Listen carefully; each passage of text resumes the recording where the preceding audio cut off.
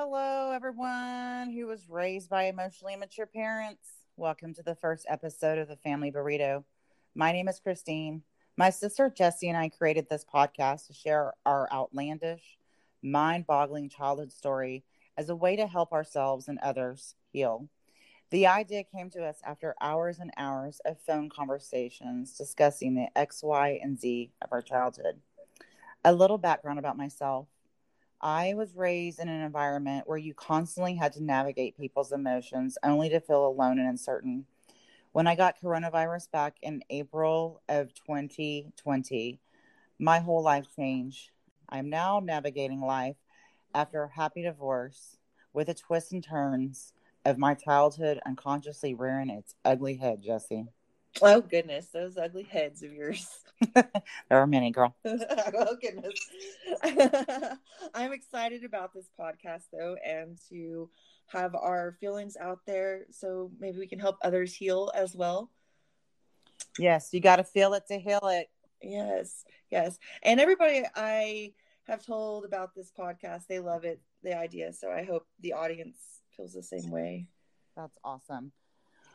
Well, let me just tell you what I've been dealing with this week. And actually, I feel like since the time I was born, frustration. Um, it's funny about when you start working on your unconscious stuff from childhood, your programming, your beliefs. You think you get comfortable and you go, oh, I've conquered it. It's no longer there. I've let it go. I've surrendered. I've made peace with it. It's my friend. And then here comes the frenemy. I have a beautiful relationship with my ex-husband. He is just wonderful. We are really good people and we're better people separate, not married, which is awesome to know. Because we both did not have examples of good divorces, So we're changing the game and we're learning as we go. So we are very like as far as the schedule with our kid, we're very flexible and all that stuff. So my kid is out for school for a couple weeks because her school like did this pre-coronavirus 2 weeks off thing, and so of course Christine creates the schedule because I'm the planner, I'm the do-it-all, I'm at fight and flight all the time. Got to make sure it's all planned, and he never does it. It's always me, always been that way. So one of the days I was going to actually have his mother watch Sophia, but he said, no, I can do it. So I made a codependent decision, Jesse, to make him happy instead of myself happy. And by the time I had reached level nuclear frustration, anger is when I realized I crossed my own boundary. He came to pick her up and I was about to leave, and he asked me one very simple question that set me off for 3 days. And by the way, right before he came here, for 2 days, I have been feeling so high vibrational, just feel like I could fly in the sky, just so happy and loving the universe, seeing the synchronicities, just loving my life. And then he comes and asks me one question that set me off and a tailspin for 3 days. You know what he asked me? When are you going to get that boob job? No. He asked me, what time are you getting off work? Pretty simple question. A pretty simple question he's been asking for over 20 years. Jesse, this man knows how my work schedule works. He knows how I have to wait till I get to work to see how my day is going to be. And when someone asks me that immediately, without saying, oh, because I have to get off at 2 or because I need to, just like asking that question sends me into childhood fight or flight. Oh my God, what I have to hurry. I mean, the first thing that comes to my mind, I've got to hurry up. I mean, like literally I got to hurry up and get out the door and hurry up and get my day because he's so busy. And I was like, I don't even, what's so funny? I don't even remember how I responded. I should ask. I think I said something like, I don't know. And why are you asking? And then he said and then he said, I'm just asking a question. And then he's in frustration. And then we both walk out the door and that was it. Like, we're pissed. And I spent all fucking weekend just so pissed off and frustrated. Like, what do you mean what time I get off work? And then I was getting frustrated with my frustration because I know that man's not sitting over there going, I wonder if she's okay. You know what I mean? Right. Like, I'm just sitting over here and torturing myself and, in a fucking spin. And I'm like, so I go through all of my, my checks, like, let me meditate, let me find gratitude, let me go for a walk, let me listen to music, let me clean, let me declutter. Guess what? Nothing was working, and it was pissing me off even more because I was doing all my checks, all the things that should work for me, Jesse, and it wasn't working. So I decided, after 2 days of hell that I was giving to myself, I realized it's because I crossed my own boundary and I didn't set a boundary with him, and it's time I need to set a boundary with him. And then I realized it's not just the question, it's just there are lots of different circumstances, especially if there's like a crisis where my battery dies or something. He doesn't ever say, how can I help? Or I'm sorry. He has a whole bunch of fucking questions for me. So I'm like, I'm stranded, wherever I'm stranded at, my garage, really, let's be honest. I'm stranded in my garage in a warm house. But he wants to know every detail about what happened. And I don't know. And it's just like, my brain, when things happen, it causes uncertainty. And then I feel I shut down. And so anyway, so I decided I'm going to set a boundary with him. So I sent him an email and told him, hey, this is what I need, and listed the things out. And then he didn't respond. He still hasn't responded? Well, now he's responded. Okay. And it was amazing. And I was with a bunch of friends at a beautiful Indian baby shower. It was gorgeous. And the frustration actually had left, but there was some weird thing still lingering in me.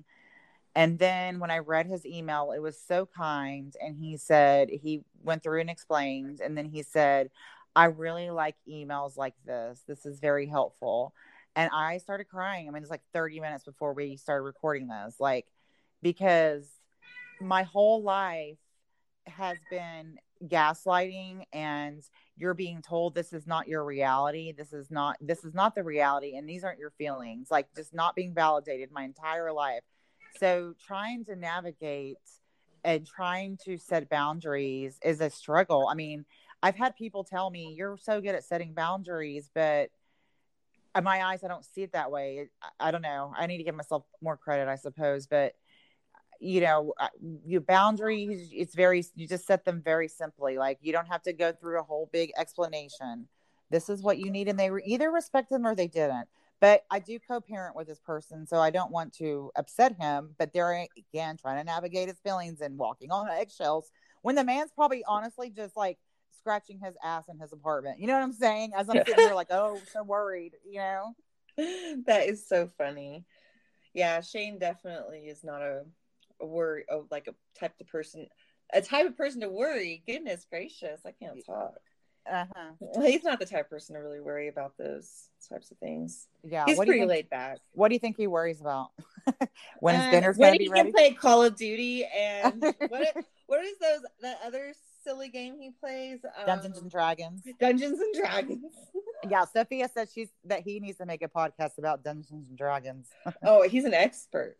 Yeah, so I don't know. So tell me, do you know how to set boundaries, or what's your experience with that?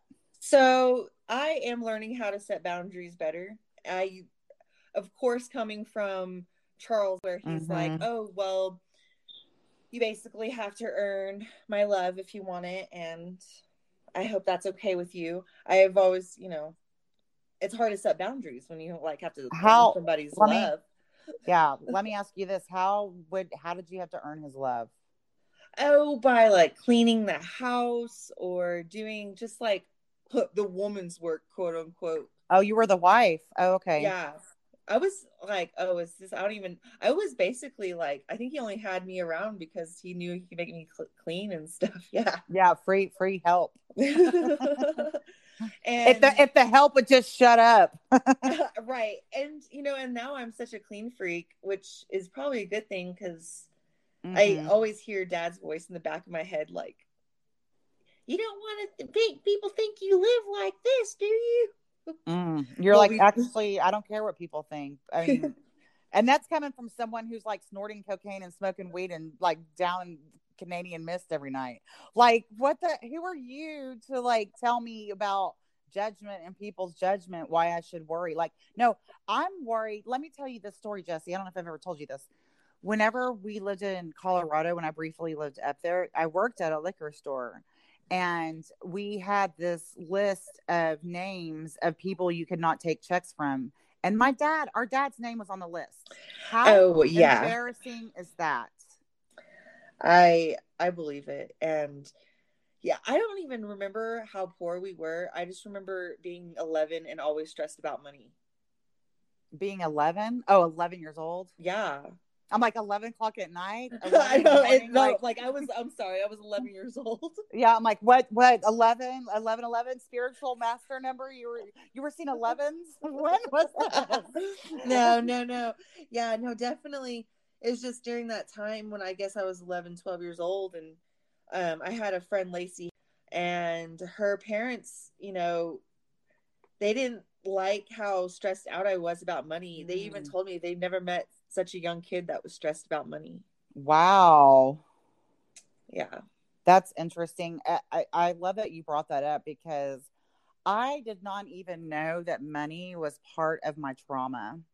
I had zero clue. I will say one thing I am thankful about myself is I've always been sort of a Pollyanna, like, oh, there will be enough in the bank. But I didn't respect money. I didn't I definitely did not look or check. I was just like, there'll be more than enough. And there always was, and there always is. But there are parts where I didn't respect money, like, because money is energy, it goes in, it goes out. And like, there was this one time where I was in my room and I found all these gift cards that people had given to me for my birthday a couple of years ago. And I'm like, this is an example of me not respecting money. But how I figured out that money was part of my like trauma childhood story was when I had pulled one of these soul purpose cards. They ask you questions, and it was like, it was like, write down your money story. And I was like, I ain't right my money story. What? Well, the next 2 times I kept pulling that card, and I was like, fine.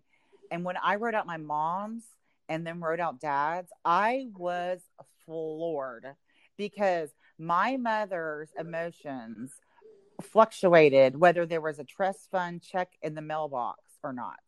Yeah, and oh I'm the same way. If there's no money, really? I'm pissed. Yeah. Oh yeah. I'm jealous of the people that don't base their emotions off money. Really? Why? Because they're just you're jealous because they don't react or whatever. Yeah, like they're just so chill about it. I'm like, how are you so chill about having $0? Yeah, well, I think it all goes back. Well, some of it is your programming. Obviously, that's a lot of it. And then basically what you have to do is question those beliefs in your programming, which FYI are not true. And then you build your own believability ladder when it comes to money or anything in general. And some people have to do it slow. A lot of people have to do it slow because I know a lot of people like struggle, like, and like Shane, like, my ex, like so my thing was like Christmas. I didn't want to buy hardly anything because Christmas to me is a reminder of the materialism that came from my mother. I mean, it was like such a big fucking to do. And I was like, I'm not going to create that for my daughter. But my husband came from a background where he had nothing. And so he wanted to go give her everything, to make up for what he didn't have. And so, it was, kind of not it wasn't a horrible thing, but we just, I just let him do what he wanted basically because But now we just kind of make it a game, like who can give her the best present. He usually wins. He's a really good gift giver. I will say that about that man. He is very good at giving gifts. So yeah, it's money is a part of our story, and it can create uncertainty and frustration and feeling scared, and so what other kind of things did money like affect your life or when you were raised? Well, it was always about, if dad could afford cigarettes and whiskey over everything. Mm-hmm. So there were times where I literally had like no clothes to wear to school, and like my shoes had holes in them, and sorry Payless, but I definitely had to steal shoes from Payless. Mm-hmm. And Did you pay less? I paid less. I used a 5-figure discount on that one. Mm-hmm. Oh wait, they're bankrupt now, right? Okay. So Was it your fault? Oh my God, was it your fault? Was that your fault too? It was only one pair. But yeah, it's just those things frustrate me, and I want to make sure that that never happens again. So, Mm-hmm. and ever since I've been on my own, I guess since 17, 18 years old, I could never have less than $500 in my bank account. Okay, so it's like that is like your like security is the $500. Yeah, because it's like a safety net that I never had as a child. And then Uh-huh. also, like, dad just never saved money. We were literally, he said, we'll be rich enough one day where we will have change in the car. Change in the car, like Yeah, we're gonna be pennies. so rich, we're gonna have change in the car. Oh, I don't even know what that means. So basically, you know how like you have the little change holders in your car? Yeah. Well, we never had any because dad was always scraping for change. Mm. So he meant by like we're gonna have enough money one day to where like this change thing's gonna be filled with change. You're like, you know what? The only thing that really needs to change around here is you, dude. Oh my God. You're like, speaking of change, Chad, what are you gonna change? Yeah, and I look back at that as an adult and I'm like, wow, I must be really rich. I have tons of change. You're making it hell. Those poor strippers. That's all I Yeah. use is quarters. Yeah, exactly. That's really interesting. Yeah, and it's money is, and so when I started looking at that and really recognizing that, I mean, everything is energy, everything has atoms and stuff. And, and money is not just, just paper, it's, electronic, digital. I mean, it is someone buying something for you in front of you while you're in a fast food line or whatever, or Starbucks, or someone bringing you lunch or giving you a gift. Like there are all kinds of ways that money comes to you. And I think it'd be interesting to see if you started, once you start, this is, once you start really deprogramming and questioning those beliefs that you grew up with about money, I bet you $500, Jesse, that your bank account starts growing. Oh yeah, and that's the thing too. I've been trying because I've got to the step one. I can call myself out. Like I Mm-hmm. know it's a problem, right? Mm-hmm. And I've always known it's a problem to the point where I was probably like 12 years old. Mm-hmm. I don't know. Actually, I was with my mom, so I was probably like 14, because I didn't get to see her again until I was 13. So I Mm-hmm. was around that age. And I remember my mom couldn't pay the electric bill. Mm-hmm. And she just was so nonchalant about it. And she was just so like, whatever. She Mm-hmm. said, it'll work out. And I'm Mm-hmm. just looking at her like, how do you know it's going to work out? Well, it did. And it did. Like, you know Yep. what I mean? Yep. It does and it did. And so I've always known it in a certain Mm-hmm. other way, a different kind of programming from my mother. Mm-hmm. But since she didn't raise me, I Mm-hmm. never really got to be around it that much. And I think that's Mm-hmm. why I get jealous of people that are like that. You know what I mean? It Mm-hmm. goes even deeper. But at the same time, I definitely have called myself out on it, and I don't try to freak out as much. I try not to freak out as much. I just kind of, I have like my little money number, you know, like you taught me. Yeah. And every time I see the number 4, I'm like, yeah, I try to do a little dance wherever I'm at. And then my money song is by Oasis, Wonderwall by Oasis. I don't even know. I would if that was my money song, I would be so broke because I hate that song. That's one of my favorite songs. It's only because someone I knew used to play it all the time. Like that is a song you play twice a year. You know what I mean? That is not something you play every day. But hey, if that works for you, mine is Lil Wayne Shimmy. I love it. Yeah, Lil Wayne, and then there's a Madonna song called "Give It to Me." That's a "Give It to Me, Baby." But yeah, those are kind of two of my top favorite songs. But yeah, and you say, when you say I know what's the problem, try to change your language to opportunity. Oh, it's definitely an opportunity to change, you know, be better. Change in the car. Yeah. Know about that change in the car. Yeah. You know what, Jesse? The next episode, we're going to go deeper into the change, the dirty ass change in the ashtray where all the cigarettes and all the joint roaches are in. Oh my goodness. That would be a great episode. That's too funny. I can't think of anything else to really say. No, to be continued. To be content.